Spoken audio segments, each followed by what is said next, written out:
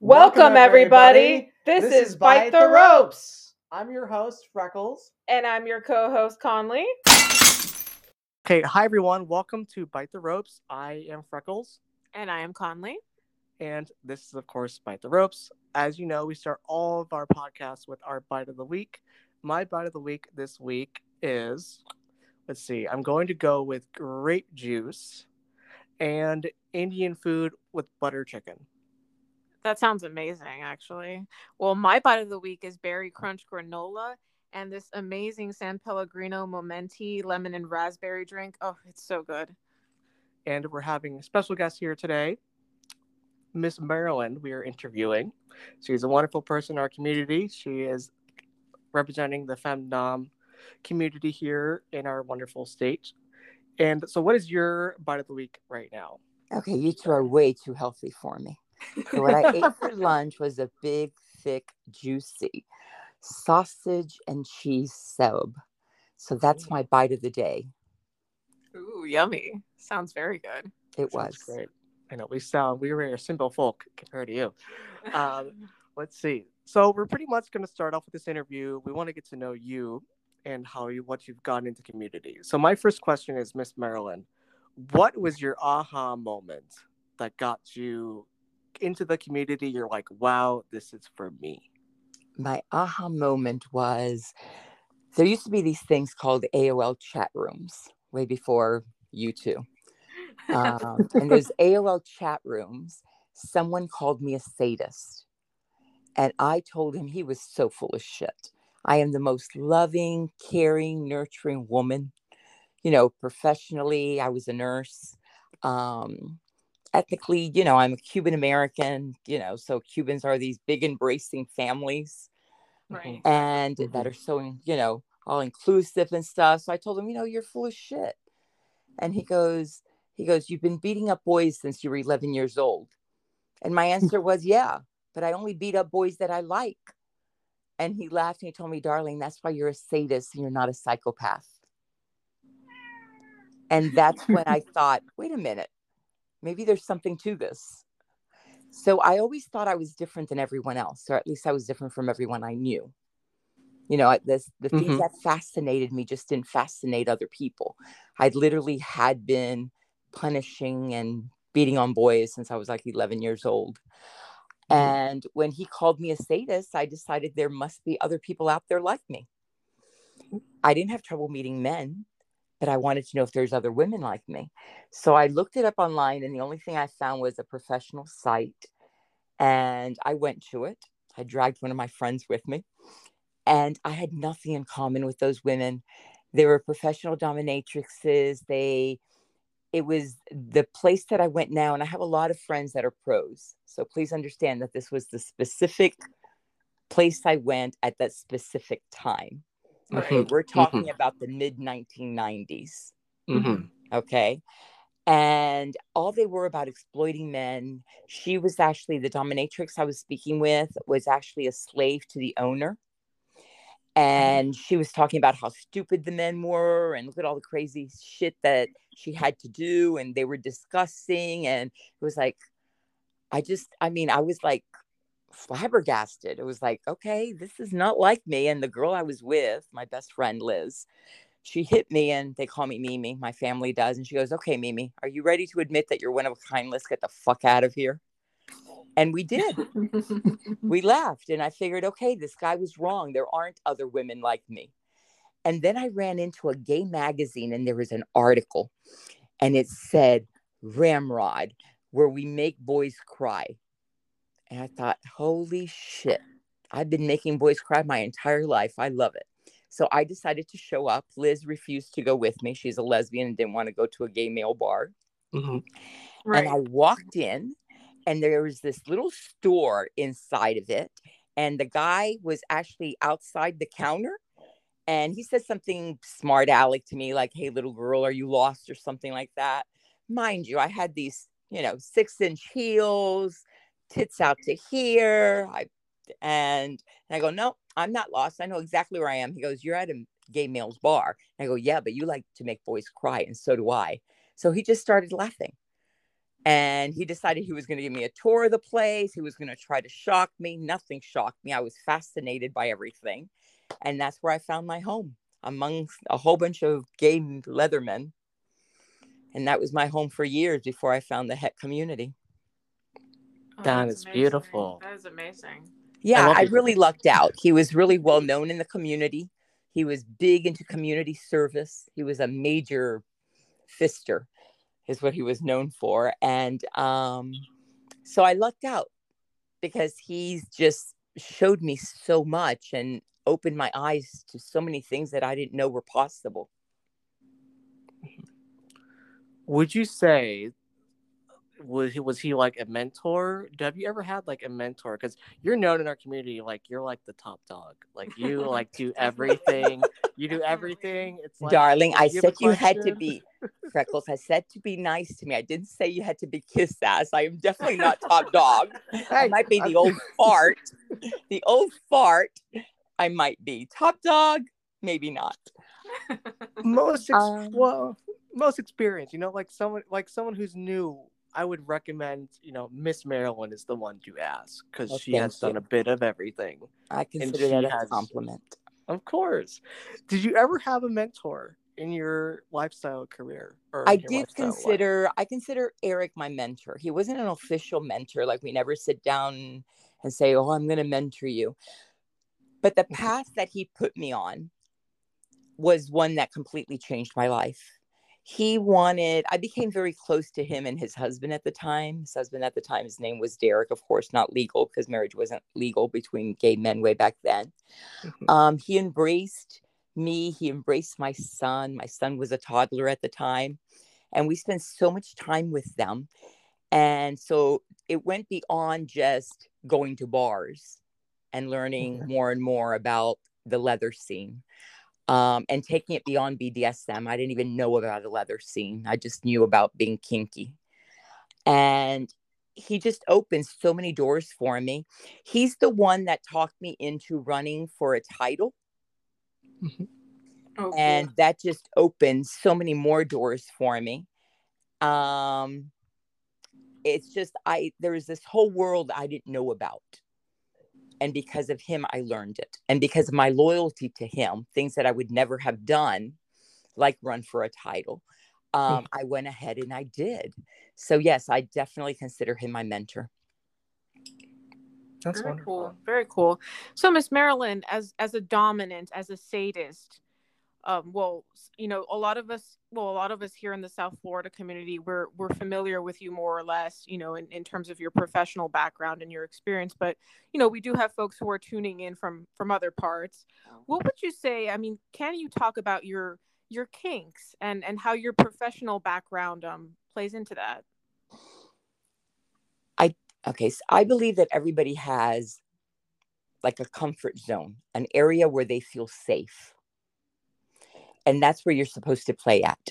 You can like breach the line, like just play really close to the line. And that's where the edge is. When somebody is called an edge player, you're playing right on the edge of what is safe and what is not safe. But your safety zone is different than mine. Definitely. And where I lucked out was by the time I entered the community and the boys were trying to freak me out with all the stuff they did, nothing freaked me out because I had been a trauma nurse for a number of years. So I'm now retired, but I was actually a critical care trauma nurse for 29 years. Right. Awesome. So my comfort zone is different than the average person's. Does that make any sense? Definitely. That definitely makes great sense. In other words, if you faint on me, I'm not going to freak out. Okay. Right. Because you're prepared for it. Yeah. Exactly. In other words, it's something that's common nature to me. I don't freak out about it because I think, oh, okay. So her body decided to zone out for a little while. Am I going to continue to play? Am I going to give her time to wake up? Is she zeezing or does she just faint? These are things that my brain just automatically goes through. So therefore it doesn't take me out of my play mode. Right. So where people think that being a nurse makes you a better player, I don't agree. What I do professionally, or what I did professionally since I'm retired, what I did professionally and what I do in kink are two different things. The mindset is different. The type of play is different. You know, being with a patient never turns me on. Right. But what it does do is it gives you a different comfort zone. Definitely. You know, it's like I relate it to, you know, how with that show Chopped, and it's like, well, if Yes. they take you to a show and they Yeah. tell you make a dish in 20 minutes, you're going to freak out. But if you've been a chef for 15 years, it's like, give it to me. I'll figure it out. Well, it's the same thing. I had a nursing background, so it's like, throw an emergency at me. I don't care. I could figure it out. So that's what gave me the comfort to be able to play harder and harder and harder. Right, because you're comfortable in that in your professional life. I'm comfortable with the human body. Right. Very interesting. Because I was watching so we just, as you know, we both just had BL, Beyond Leather. Yes. I was watching, what's it called? Edge or Edging, where you talked about, you know, peeling skin, and you did cuts on volunteers. Yes. And, you know, me, I was, first of all, of course, I'm a bottom. I wouldn't want to do the cutting. But my background is just, I'm not used to sharp objects, not experienced with it. So for me, it's all completely different comfort zone compared to what you're used to. Exactly. Because you're used to doing it. So it's Right. not as squeamish as for someone new. Absolutely. One of the things that I believe that you have to do when you're a sadist and when you're a top or a dominant is you have to let go of your ego. That's the sign of a responsible dominant, is their lack of ego. I have no problem saying that I don't know how to do something. So someone can come to me. The first time I cut someone, they came to me and said, oh, I wanted to be cut. You know, I want to be cut. And my thing is, well, you know, I've never cut anyone except at work. And they go, what do you mean you cut people at work? And I go, well, you know, this is what I do at work and this is what I have to do. So the first time that someone had asked me to do a peel, you know, what I thought of is when I worked with burn patients and we needed to peel away all the eschar, which is this protein buildup that they get on their skin. And it's like, do I feel comfortable with a scalpel? Because basically that's what you have to do, is feel comfortable with a scalpel. You have to be comfortable with the skin and you have to feel comfortable with the scalpel. You have to have a steady hand. And I knew I had these things, even though I had never done it. So I could honestly say to the person, I've never done it, but I feel comfortable trying because of this, and this reason, if you're willing to be my guinea pig. And then, of course, I seduce them by letting them know they're going to build a forever memory, because I'll always remember they were the first person I cut and all this other stuff, because seduction goes into everything. Definitely. Right. Oh, that's amazing. I love That's it. just amazing. I love it. And would you say that on some level that fear is something that factors into your style of play? Like, you know, things like fear play, things like, you know, the element of surprise, like factor into what you do? Yes. The reason for that is because I really do consider myself a genuinely nice person. So therefore, I like flipping it on them. I like making them doubt whether I'm actually as nice as I appear. So if I can give them any doubt when I'm playing with them, I just have to put that little bit of doubt in their mind. Then I've tapped into their fear. It's sort of like, you know how when you go see a horror film and there's this blonde and she's going to open the door and you're saying, idiot, don't open the damn door. You know there's something behind that door. Mm-hmm. But meanwhile, when she opens the door, you still jump. Right. So it's the same thing. It's just that little itty bitty doubt. So if I can put a little bit of doubt in someone's mind by flipping it on them, okay, then I can play with fear. And then their experience has been elevated. Because if, like Conley, you come to me and you say, okay, can you pierce my face? Yes. And I say, sure. It's no big deal. But you came to me because you know I've done it and you know I can do it. Right. But if I can do something to change it up from the experience that you had in mind, okay, now I've created a memory. Because now it's just not you wanting to fulfill a fantasy that you had. Now it became my fantasy. I Oh, I became love an that. intricate person in it. So Oh, that's why when wow. people say, oh, well, I don't allow anyone to top from the bottom. And I was like, well, first of all, the first thing you need to know is that bottoms have the best fantasies because they've been thinking about this stuff forever. Definitely. So tap into it.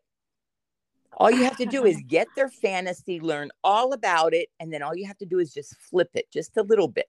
And now it's become yours. And I now love that. you change their mindset. I call it building real estate in someone's mind. What you do is you change it from what they had been envisioning and what they had been thinking of for years and what they were probably getting off on. And by flipping it just a little bit, you actually bought that piece of real estate in their mind and made it your own. And now you're going to own that piece of them forever. And I'm big into owning people. So you own that piece of their brain forever. I love that. I absolutely love that. I mean, I never took that into account before. I really consider myself the type of bottom who is like somebody who creates a lot of different, I fantasize a lot, but like I'd never taken it in that context. That's fascinating. And right now you're causing me to question my whole reality. You had an aha moment. But I'm like questioning my whole reality right now because it's just so amazing. But Conley, you are someone that has a wonderful imagination and you're very daring. And because you are a masochist, you like taking things to the next level. So therefore your brain can go there. It thinks outside of the box. Yes. Okay. So since you can think outside of the box, when you trust someone, with this taboo fantasy that you have in your mind, that's a gift you're giving them. Yes. But they have to get something in return. Yes, absolutely. And the way that I get it in return is by just changing it up just a little bit. So now it's not just about you. Now it's also about me and what I added to it. I love it. I love it too. Great. I love it. Let's see. So you have a lot of experience, obviously. What would you give? I'm old as fuck. I'm 64. Doesn't look like it to us. If I didn't have a lot of experience, that would be bad. That's fair. How would you? It's a two-part question. How would you help a new person in the lifestyle, who's just dipping in their toe in? They come from a vanilla background, but they really do find kink interesting. And how would you help a femdom get into the scene or help pave a path there? Because I've noticed in my 5 years of doing this, femdomination has become very popular and it's become more and more accepted. Yes. So, which I think is beautiful. Every day I'm all for it.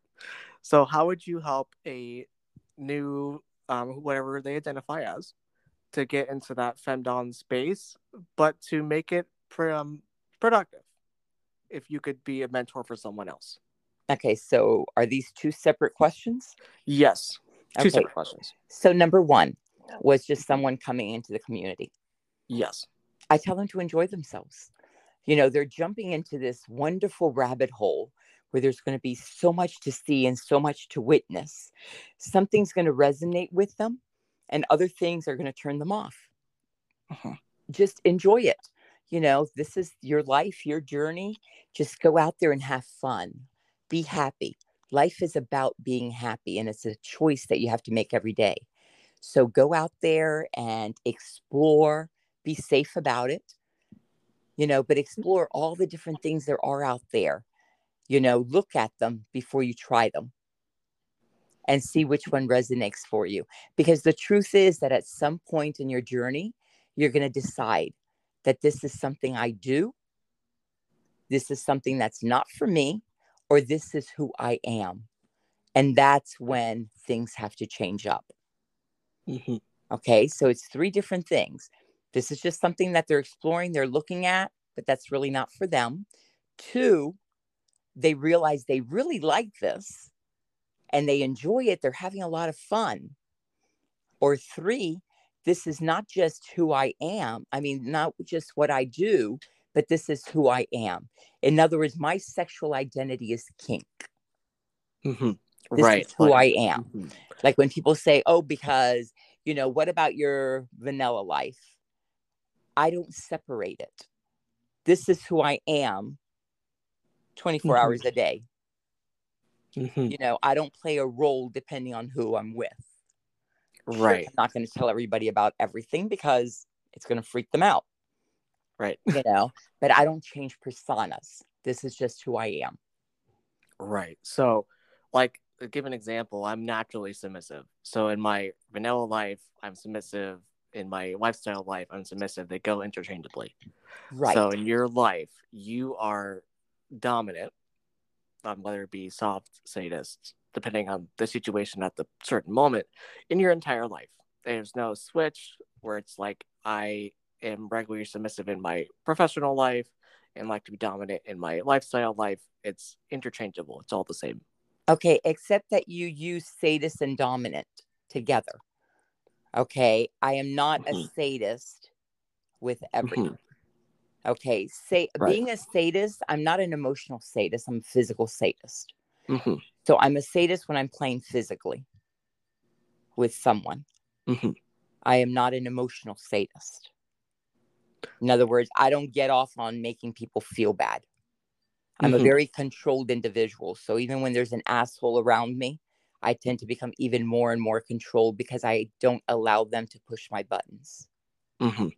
Okay, so being a dominant and being a sadist are two totally different things. Right.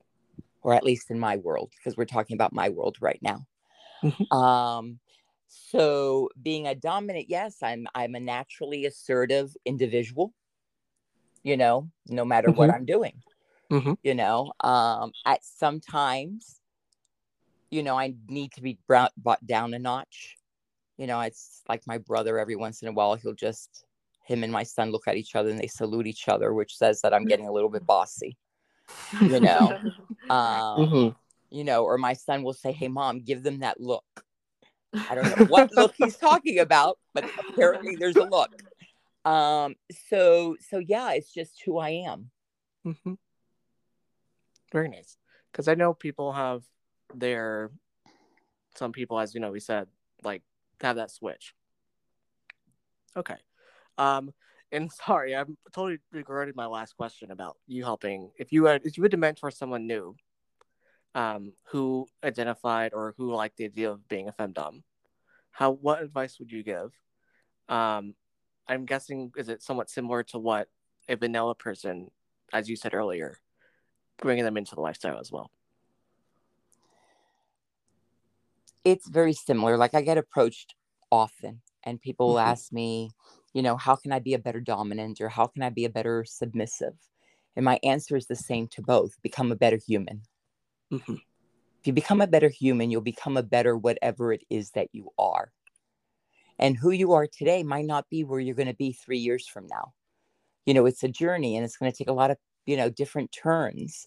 And you might find that there's something else that fascinates you, a different role. I know a lot of people that have entered as a submissive and then become a dominant or the other way around.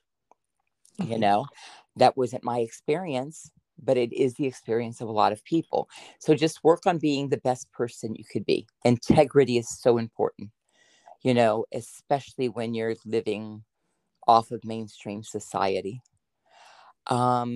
So just learn who you are. Learn why something fascinates you.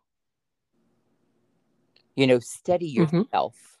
We put so much time and effort into studying other things when we should be studying why we are the way we are.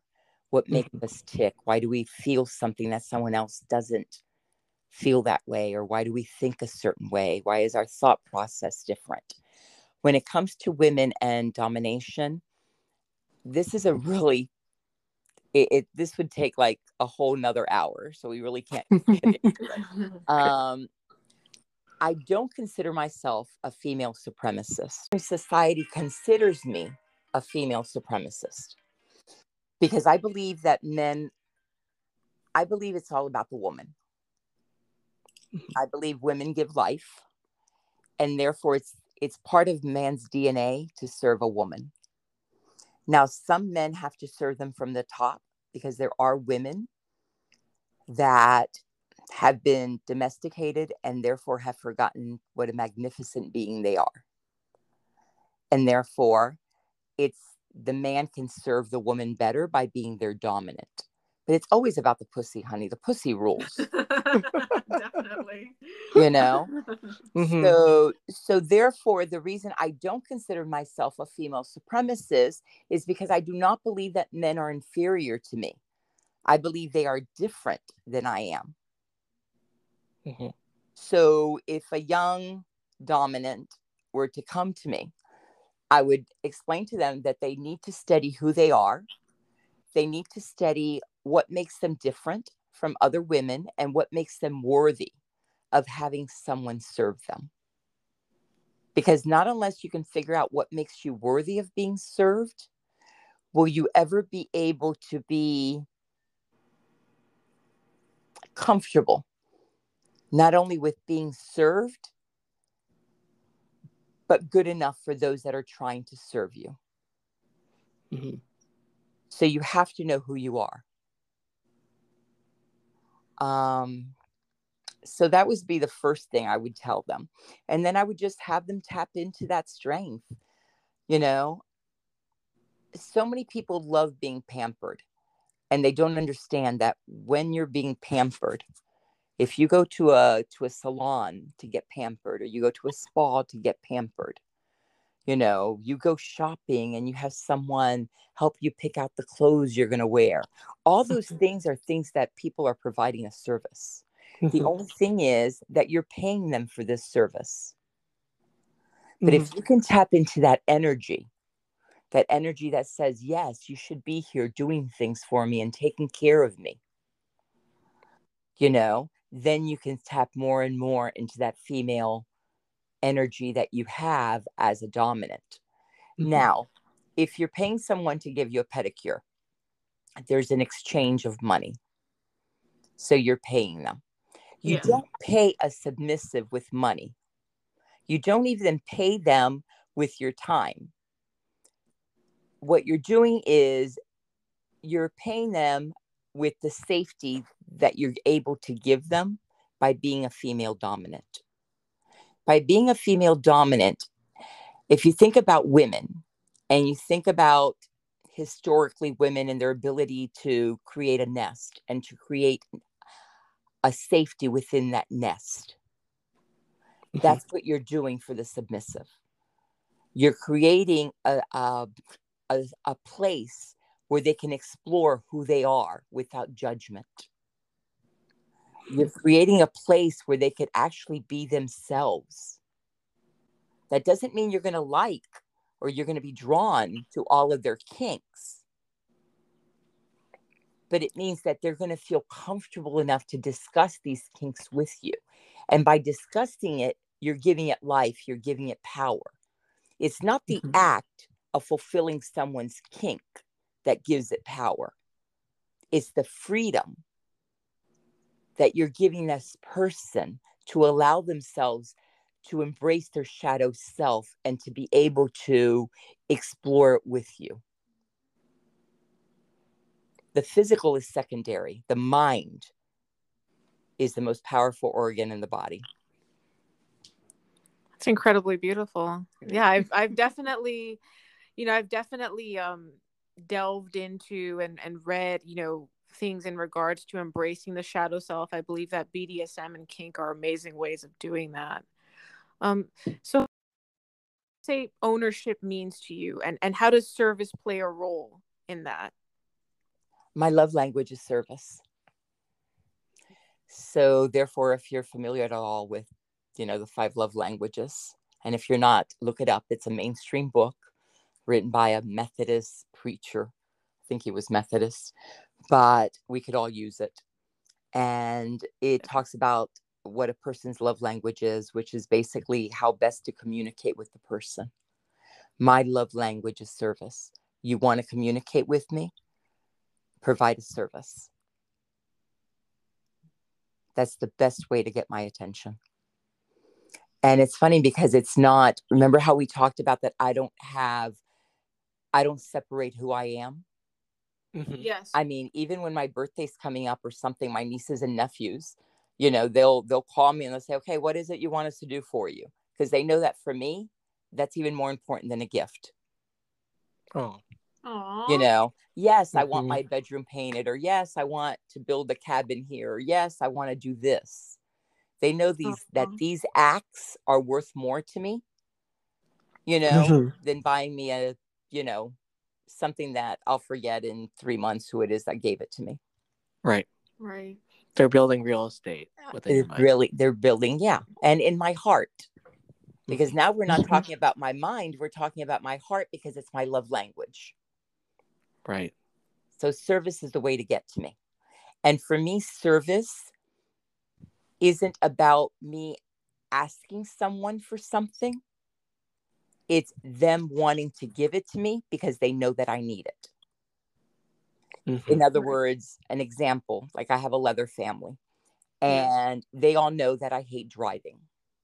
Yes. They already know it. So why should I have to repeatedly ask them if they could give me a ride somewhere?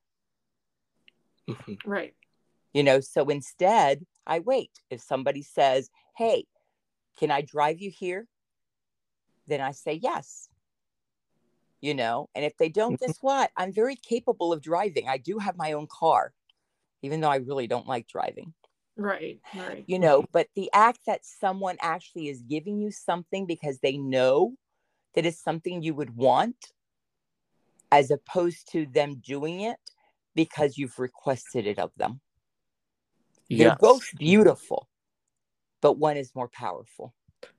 Yeah, it comes, like, the way I think of it is it comes from the heart when they ask you, because they already anticipate that's what you want. Right. You know, and it's not a blind. You might have been with these people for years and you might ask, but I feel like it's the actual service. It's the love of doing it. Right. It's that extra step that someone took an extra step for you. Right. It's like when somebody shows up with a gift for no other reason than they saw something that reminded them of you.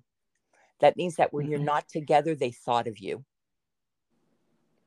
That's a wonderful feeling. That's very powerful. That's a wonderful feeling. That is beautiful. So ownership gets very complicated because right now I don't own anyone. I'm surrounded by a sea of submissive boys and dominance. Those are the people that I'm the closest to. Life has changed very much in South Florida over the years. Right. And the slave heart, the slave mentality that I'm drawn to is no longer as widely seen Yes. as it was once. It's actually very well hidden. We've become more about play and less about service. Yes, that's true. That's true. So for me, ownership is a huge responsibility. It means that that someone has trusted you to make the decisions for their life. And therefore, I have to be confident enough to know that I'm responsible enough with my own life that I can take the responsibility of someone else. It doesn't end when the collar's removed. You know, it continues. Because once your mind feels you're responsible for someone, it's not like if you can turn off the switch and say, okay, I'm no longer responsible. Definitely. So ownership is deep. And it's something I seek. So anyone out there, okay, that has a slave heart, please look me up.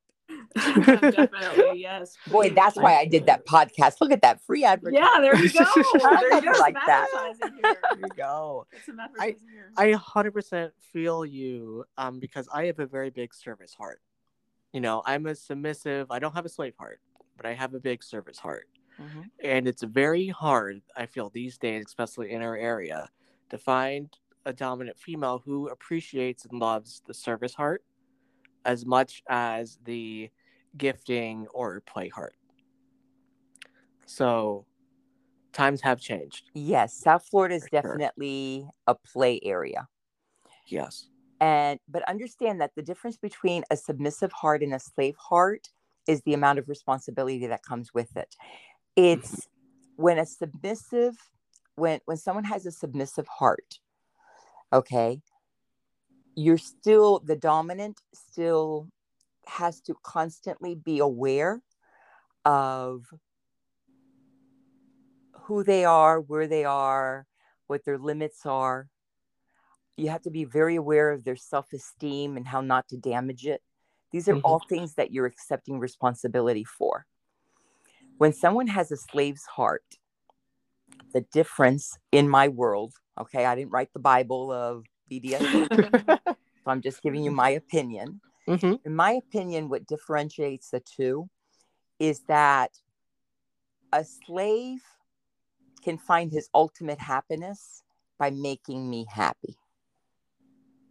So therefore, I do not have to be as concerned about his self-esteem or his limits as I do with a submissive. So I have more freedom to be myself.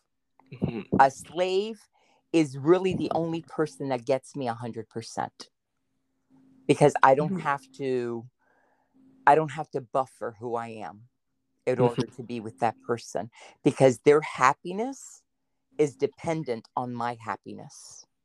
Mm-hmm. So if the only way they can be happy is by making me happy, I don't have to worry as much about their self-esteem. I don't have to worry much about their limits, because I'm a responsible enough individual that I already know all this before I accept ownership. And therefore, it just gets incorporated into who I am. Does that make any sense? Like I said, that's something that could take like another No, it several really hours. does. It gets It makes deeper sense. into the psychology of ownership and what we do. Play is so easy to talk about. Right, exactly. You know, the opposite is much deeper. Mm-hmm. Like, as you know, I have my group of gals that Yes. I serve, Who I admire. I love them all to death. Yes. And there are a few slaves. One, I'm not going to out anyone, but that you can really feel the love in the relationship and the ownership that this female has, and that his devotion towards her is so beautiful. And he takes so much pain, so much things that she wants. And it's so wonderful that he's so happy, right, out of the love that he has for her and the true slave heart that he has. And, you know, when I think of a submissive heart, it's just a little bit, it's not as much, I guess it's, as, you know, responsibility is always there, of course, for the D-type. But I'm not giving up all my control compared to a slave heart, is what I... Right. I don't know if it's as much of, it's not the control. It's just, in other words, it's not that one is better than the other. It's Right. We're all different, you know, and who knows, maybe someday you'll find someone that all of a sudden a switch changes for you and something changes, because we don't know what where our journey is going to take us in life. Right. Okay. But for some people, like let's say the male slave. So the male slave, there's a lot of male slaves that they do not consider themselves masochist. You know, they consider themselves a slave. And they go, yeah, but you like the pain. Is it because it's a challenge? Is it because you get to zone out? Is it because the endorphin rush? And they'll say, no, I don't get any of those things. Then why do you put up with it? Because look at the way she laughs. How happy she feels. And that's what gets them off, is that they're Right. able to do something for their owner, okay, that makes them happy. And remember what I said, that a slave's, in my world, the difference is that a slave's ultimate happiness can only come by making their owner happy. That's where they find the purpose in their life. Right. I think that's beautiful. That's so true. Yeah, It's it's really beautiful. beautiful. It's a beautiful thing. Like I related to, like, when you think about nuns and the way that they've devoted their life to the church, or a monk, Yes. you know, Yes. that they have like a higher devotion. Right, and they wear like a ring and everything, you know, Yeah. to So symbolize their that's my devotion. thing, is that they've decided that this is a person. They have seen this person, and they have decided this person is worthy of my life, and therefore I am going to live for this person. Right. And that's like, come on, that's a heady thing. Absolutely. I Absolutely. mean, fuck Titanic and all those movies. Yeah, You that's know, there's nothing like the devotion of a slave. exactly. Right. Absolutely. Yeah. And an owner property dynamic to you, would that also include, you know, like a romantic element as well, or would it be, you know, solely, or would that be separate from? It depends. I've had slaves that I'm sexual with, and I have Right. slaves that I have not been sexual with. Right. So it really depends, because everything depends on, you know, the energy, the connection, the chemistry. Right. You feel different things with different people. So when you're being your authentic self, you cannot fake an emotion that's not there, because you're being disrespectful to yourself, and you're being disrespectful to your dynamic, and you're being disrespectful to that person. So Right. therefore, you're really chipping away at your magnificence by not being true to yourself. So you can't fake chemistry. Exactly. So you have to see what your connection is with that person. That's fascinating. I think that's just, you know, It's hard to find, you know, like, I feel like these conversations are so beautiful because they're true, and it's just you don't hear it so often anymore. And you really have to go to events, have a certain amount of circles to really hear these things. But it's just so wonderful because obviously everyone has their own idea of what a dynamic will look like and what an ownership would look like. But it just seems so natural for it to be that way, which I think is great. But it's hard to find the puzzle piece. It's hard to find the puzzle piece. You look underneath the rug, underneath the couch, it's Mhm. never there. And then eventually you find it in the end. And you'll find someone that on paper seems to be everything you would want. Mhm. And then you meet them live and you think they're a fascinating, wonderful individual, but I don't feel a connection. And if I don't feel a connection, that's exploitation.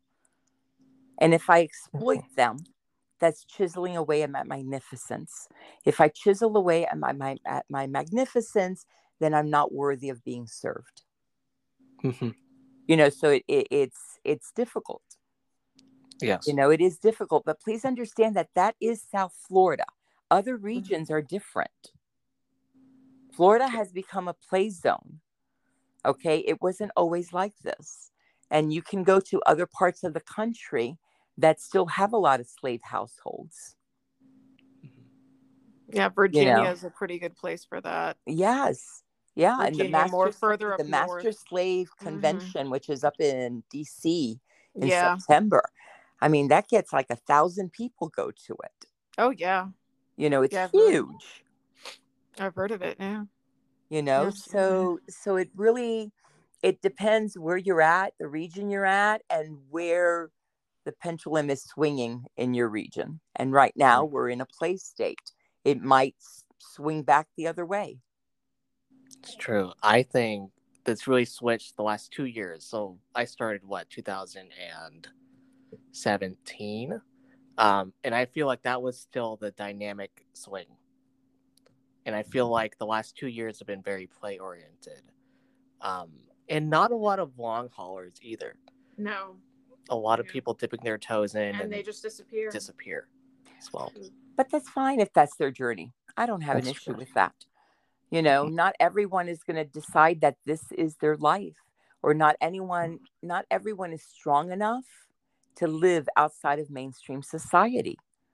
They'll dip their toes in it. They'll love it, but they'll decide, you know what? It's time to settle down. It's time to grow up. And then they go and they live in mainstream society. And then when they're 40 something, they start having affairs and trying to look for pro doms. Exactly. You know, because if it's a part of your psyche, it's going to be there forever. You know, you might close the door on your shadow self, but it's still there. Absolutely. You know, so and like you had said that now you see more female dominance. When I started in the 1990s, there were 5 female dominants. Now, mind you, there was a lot of pro doms, but women that would actually go to events that were not pro dom events, there was 5 of them. Of those 5, 3 of them were pro doms. In other words, they were lifestyle doms and pro doms. Okay. And the other 2 were me and a woman that switched. Okay. I mean, I was high commodity back there. No wonder I could get switched left and right. You know, now I'm the old lady on the block. So no. And so the thing is that little by little, you know, it has swung. Blood sports were not very widely done back then. You know, there was like a handful of us that would do them and that's it. Now we have play parties that are just about blood. Right. You know, so everything changes. It swings one way or the other, and maybe it'll go back the other way again. Or maybe this whole, you know, all these millennials will bring something even more fascinating to the future. You know, because we have to change. Anything that stays stagnant dies. It's true. I feel like we have changed a lot in our lifestyle just by the different types of people coming in, different expectations, even how we change events. So, like, you're an event host. So, how has that journey been for you? Like, when did you start? And what made you kind of be like, wow, like, I like we providing a service to the community, because you're obviously doing that. Ironically as it sounds, you're giving such a great service to our South Florida community by what you host. When I started, the little logo, the little, my Cuban's coming out, I can't remember the word for it. The little saying back then was each one teach one. In other words, you didn't have to become an expert. You just had to have knowledge of something and pass it on to someone else. Because that's when everybody was coming out of the closet and people were starting to play more publicly. You know, so it's each one teach one. So, like I said, I came out through the male, gay male Leatherman, which, by the way, the female lesbians did not accept me at all back then. Since I never said I was a lesbian. I would always say that I was kink. So when I started going to head event, within a couple of years, I became the president. There was only one membership club back then in South Florida. It was called Spice. And I was on the board and I was the president for a couple of years. And that's how I started. Now, when you said you were service oriented, so am I. I believe service is the heart of leather. I believe that's one of the ways to tell the difference between someone that's into BDSM and someone that proclaims to be leather. Whether you're a top or a bottom, dominant, submissive, slave, or whatever. Okay, you will have a service heart. I have a service heart. I believe in giving back to that I believe in. I believe we have a responsibility to make things the way we want them to be. So therefore, my responsibility is to provide whatever service I would like to see out there that someone else is not providing. So therefore, I became an event host. They talked me into it, by the way. I really didn't want to do it at the time. Yeah, they really had to talk to me. And that's because we had so much drama, and I've never been about drama. Right. Remember, it was one big group. It's not like now that it's so fragmented that each little entity has their own group Right. that they can hang out with people that are like them. Mm-hmm. You know, back then we all hung out together. So of course there was going to be more drama. Right. And now I just, every time something comes around and I think, you know what? Why doesn't Miami still have a munch? So we started the Miami Munch again. Right. You know, oh, you know, now I'm doing the dominant roundtable. Oh, he's leaving. Sure, we'd love to take over the dominant roundtable because this is what I would want different. Mm-hmm. Whenever I think of, oh, I would want to do something different, then it's just part of my personality to say, okay, I'll do it, especially now that I'm retired. Mm-hmm. So, no, I think running a group is wonderful. I think teaching is wonderful. I don't think that it should be limited to people that have been out there a long time. You know, like I hate this imposter syndrome that the millennials always discuss. Because the truth is, everyone has an imposter syndrome. Everyone wonders if we're enough. And the truth is, we are enough. If you see a need and you're the one that steps forward to do it, that's what made you enough, was taking the step that others refuse to take. Right. Absolutely. Absolutely.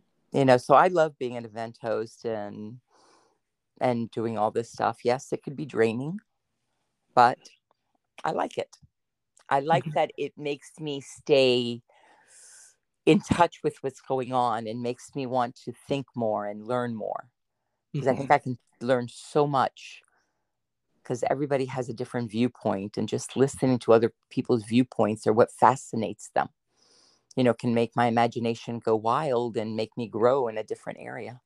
Right. I think it's also just very inspiring, you know, because there, as we talked about, there's so many events that have popped up. Yes. You know, even in the last, even when COVID started, Yes. there's been so many new events and Right. new flares, and it's like, it's great because everyone can kind of pick and choose where they want to go, and it's not just one place once a month. At the same time, it feels very divided. I think it feels kind of like, oh, like, you know, so and so doesn't like so and so, so they go and they create their own group, and you know, it feels very divided at the same time. Yes. Unfortunately, every positive has a negative and every negative has a positive. So, yes, becoming fragmented has taken away the sense of community that we once had in South Florida. We all knew each other at one point, you know, and now there's so many different groups that's no longer the case. Now, Harvey and Laura used to do the Christmas picnics, Right. which were wonderful because all the different communities of the Tri-County area contributed to it and everybody came out. So it was a big family reunion.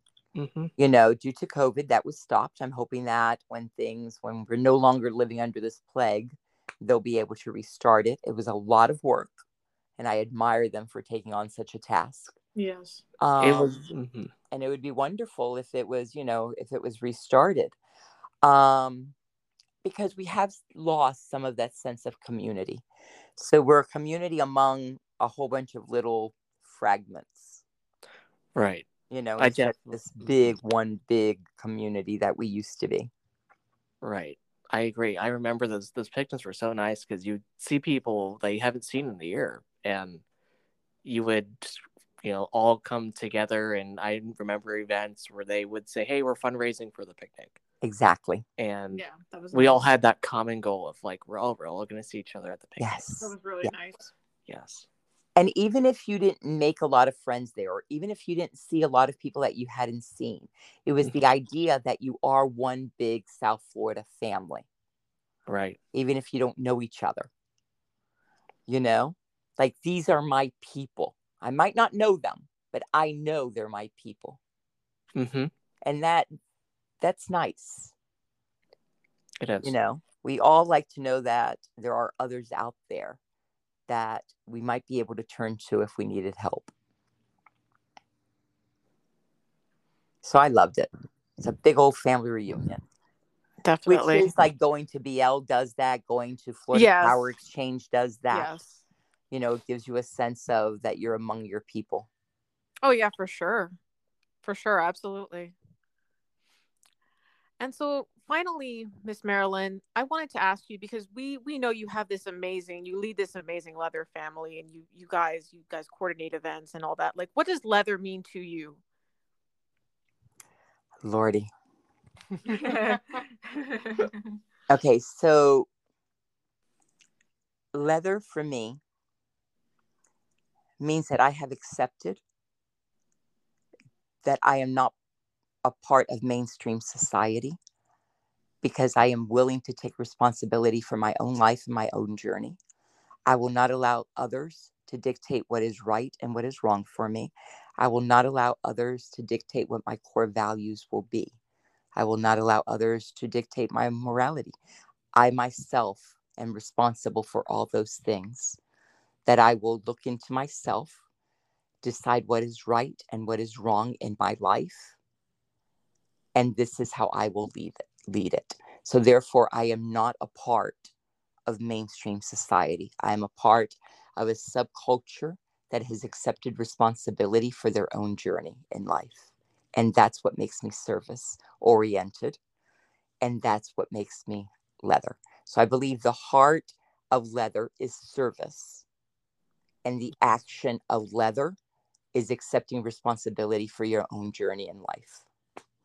So I don't think you have to be kinky. I don't think you have to be in BDSM. I believe you just have to know that you've accepted responsibility for your own journey. Amazing. Yes, absolutely. Absolutely. 100%.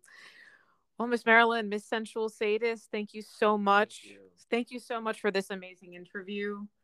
It has been so enlightening to talk to you, because it's very nostalgic. Yeah. And also just, we've talked to people on this podcast. They are all wonderful people. But, and I'm trying not to kiss your ass as much as I'm really trying not to. But, darling, you know I do like my ass kissed. Hold on, I'll kiss it as much as I want. But, like, thank you for coming on the show, because I feel like it's good for our listeners to understand what the lifestyle was like and how it's changed, but also like that swings can happen. Because I feel now these days it kind of feels like things will never change, and it's nice knowing that they can always change. Well, I thank you all for having me. This was a lot of fun. And I thank you for Definitely. doing this. I want you to know that I sent the Monarchs a message this morning that Oh. said, why the fuck didn't we ever start one of these? This is a really good idea. They Definitely. know that I am not into computers. I am not into phones. That's why you lost me.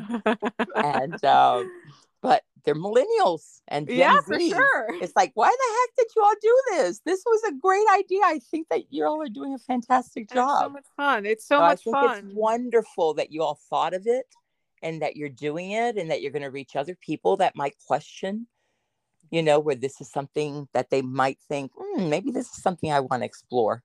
Definitely. Definitely. So congratulations on this Thank podcast. I think you. it's wonderful that you're doing this. Thank you so much. And again, thank you so much for taking time out of your day to do this for us. But, so thank you, folks. Thank you, everybody, for tuning in. Be with us next time. Bye-bye for now. Bye-bye. Adios. Bye-bye.